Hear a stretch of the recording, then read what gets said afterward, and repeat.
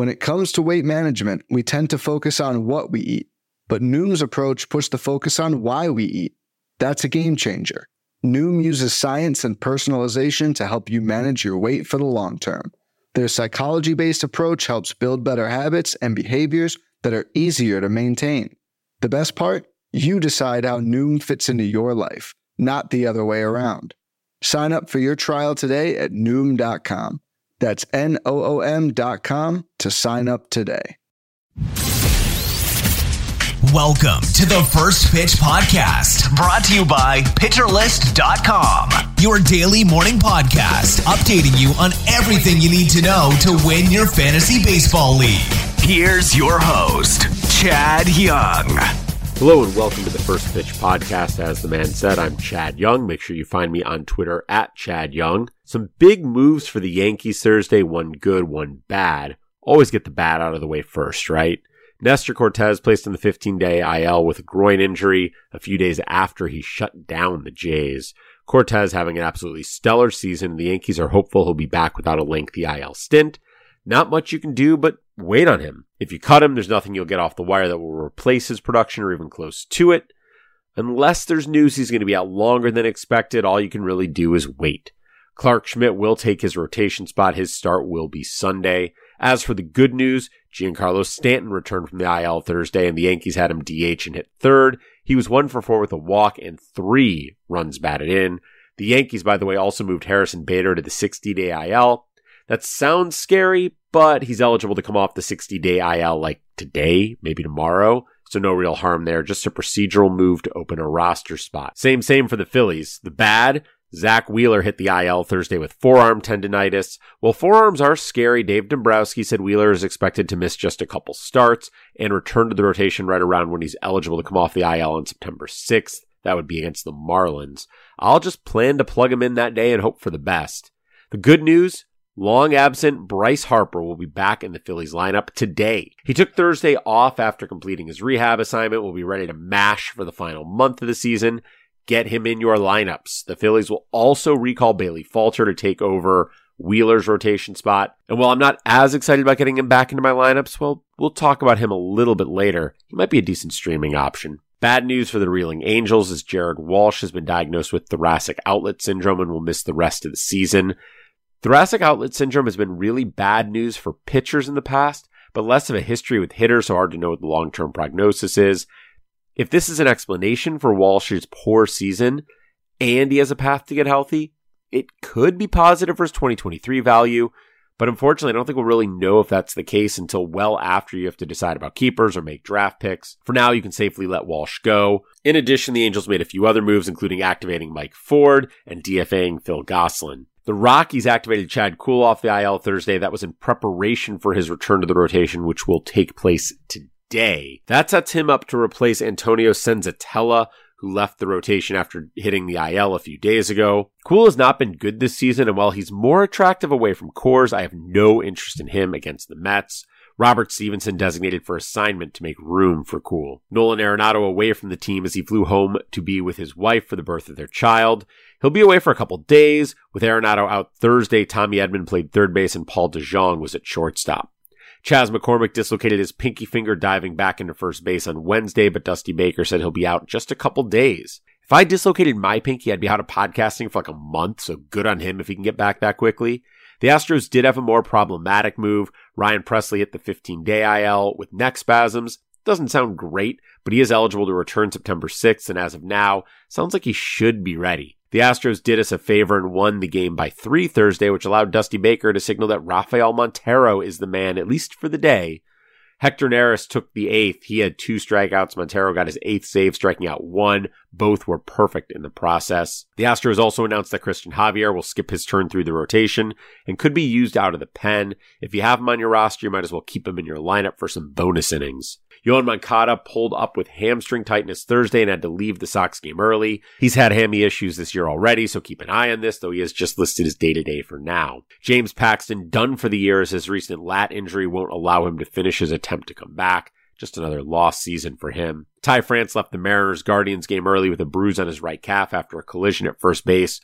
First with Jose Ramirez in the first inning and then with Will Benson in the second. TBD whether France will miss any time. He's really struggled lately, so some time off might not be the worst thing, but the Mariners really need him to be healthy and hitting, not hurt. And more positive news, Tyler Mahle is throwing again and should throw a bullpen session today. That would be a nice first step for him. Josh Winder started a rehab assignment, and he should be back with the Twins even sooner than Mahle. Finally, it looks like David Peterson will be recalled Saturday to start against Colorado. He'll be the fifth man in the Mets rotation along with Jacob deGrom, Taijuan Walker, Chris Bassett, and Max Scherzer. On the field, Manuel Margot, 4 for 5 with a double, a triple, 2 runs, 2 RBIs. He was also hitting second and showing that his early season success may not have been a fluke.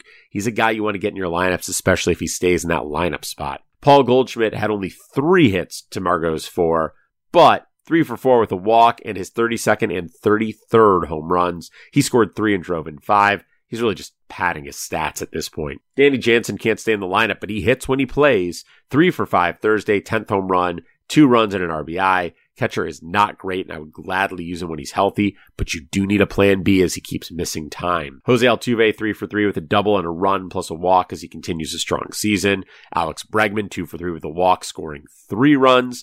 Those two are back to being among the best infield bats in the game, at least for now. Speaking of formerly great infield bats, if you've been waiting for Josh Donaldson to do anything he did at Thursday, 3 for 5 with a walk, 4 runs, 3 RBIs, a couple doubles. Just don't bank on him doing it again. Other homers around the game, Taylor Ward hit his 17th. Isaac Paredes got his 16th. That was his second in 3 days. Mitch Haniger got his 7th. Kyle Schwarber his 35th. Anthony Santander his 22nd. Kyle Stowers got the first of his career. Andrew Vaughn hit his 14th, and he was leading off for the first time in his career, too. It'd be an interesting development if it continues. Ryan McMahon hit his 13th, and it was off Jacob deGrom, so that's impressive. Pete Alonso hit his 31st. Trey Mancini hit his 16th. Jorge Polanco matched him with his 16th. And finally, Shea Langeliers hit his 2nd in a 3-hit night. As for stolen bases, Nelson Velasquez swiped his 4th. Tommy Edman his 25th. Bryson Stott stole his 8th. Starling Marte stole his 5th. Christian Arroyo stole his 4th and 5th. Bo Bichette got his 8th. Bobby Dahlbeck back at first base after the short-lived shortstop experience swiped his 3rd. On the hill, Aaron Nola was masterful, throwing a complete game shutout, allowing just 5 hits and striking out 11 without a walk. Yeah, it was the Reds, but this was a great start no matter who the opposition. Patrick Sandoval let down by his teammates, primarily the defense, as he gave up 5 runs on 5 hits, but only one of them was earned. He struck out 5 and walked 1 over 6, took the loss. His pen didn't help either, as Touki Toussaint gave up 3 runs in 2 innings of relief. Opposite him, Drew Rasmussen got the win, but just missed a quality start, giving up a run over 5 1/3. He allowed 6 hits and a walk, striking out 9.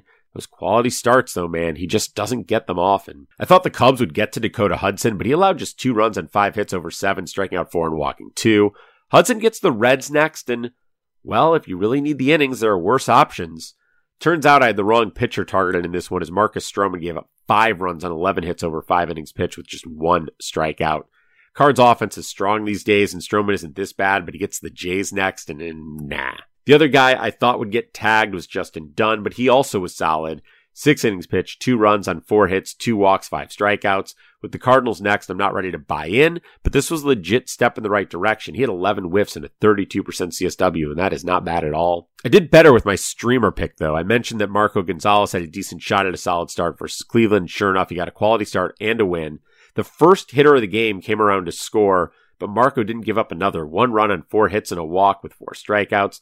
Yeah, he's never going to strike out a ton, but this was really nice. Don't read too much into it. Cleveland struggles with soft-tossing lefties, and they were coming into a day game after traveling following their win in San Diego. So, not exactly a sign that Marco is back to being an ace or anything like that. Tristan McKenzie, meanwhile, let the first 2 reach, then gave up a home run, but then he settled in. 3 runs over 6 innings with just 4 strikeouts, 2 walks, and 3 hits. It's not exactly what you want from Tristan. He just didn't have it, but he did battle. Look for better to come next time. I was out on Lance Lynn, but he is clearly back. Against Baltimore Thursday, he gave up a run on 3 hits over 6, striking out 9 and walking 1. Everything was clicking, and I think he's a reliable fantasy starter once again. Jordan Lyles, meanwhile, was great. Kind of. He gave up only 1 run in 7 innings, and that is great, but 2 strikeouts and 9 hits it's not.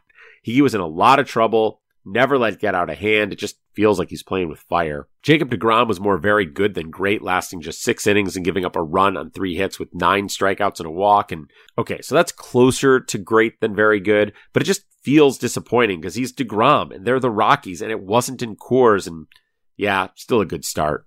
I know the Red Sox aren't bad, but 5 innings, 4 runs, and 9 hits was not what I wanted from Kevin Gausman, even with the 6 strikeouts and no walks. With the 0 walks and no home runs, this was obviously about the vengeful BABIP gods coming down on him, but it still counts. Jameson Taillon went 6 innings of 1-run ball against the A's, gave up 6 hits, didn't walk anyone, struck out only 2.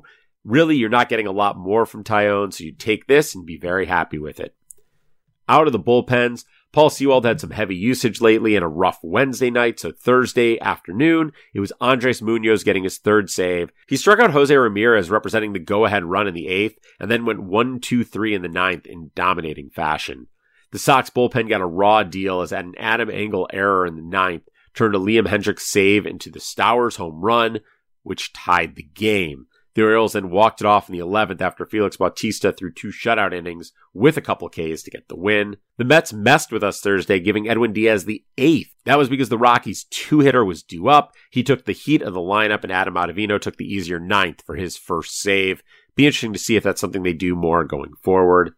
Finally, the Sox and Jays went to 10. That let Jordan Romano get his 5th win, giving up 2 hits and a walk, striking out 2 over 2 scoreless innings, while John Schreiber took the loss. He didn't even allow a walk or a hit in the 10th. He got a ground out, a fielder's choice that allowed the ghost runner to score, then another ground out and a line out, but his teammates could not pick him up and they lost by 1. With that, let's take a quick break. When we come back, we'll talk about Friday. Hey, Alex Fast here, and thanks for listening to this podcast on the Pitcher List Podcast Network. If you're a fan, consider supporting all of us by getting a PL Plus subscription, where you're going to get an ad-free website and get access to our Discord, where you can talk to all of our podcast hosts and staff. Plus, you can hang out with our incredible Pitcher List community.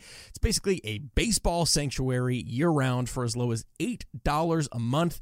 You can sign up at pitcherlist.com/plus, and you're going to get your first month free with promo code podcast. Also, don't forget to check out everything else we do as well, from YouTube videos, live streams, newsletters, off-season articles, TikToks, breakdowns, over 15 baseball podcasts on our network. We can't stop talking about baseball even during the off-season. So sign up for PL Plus today at pitcherlist.com/plus and use promo code podcast to get your first month free. All right.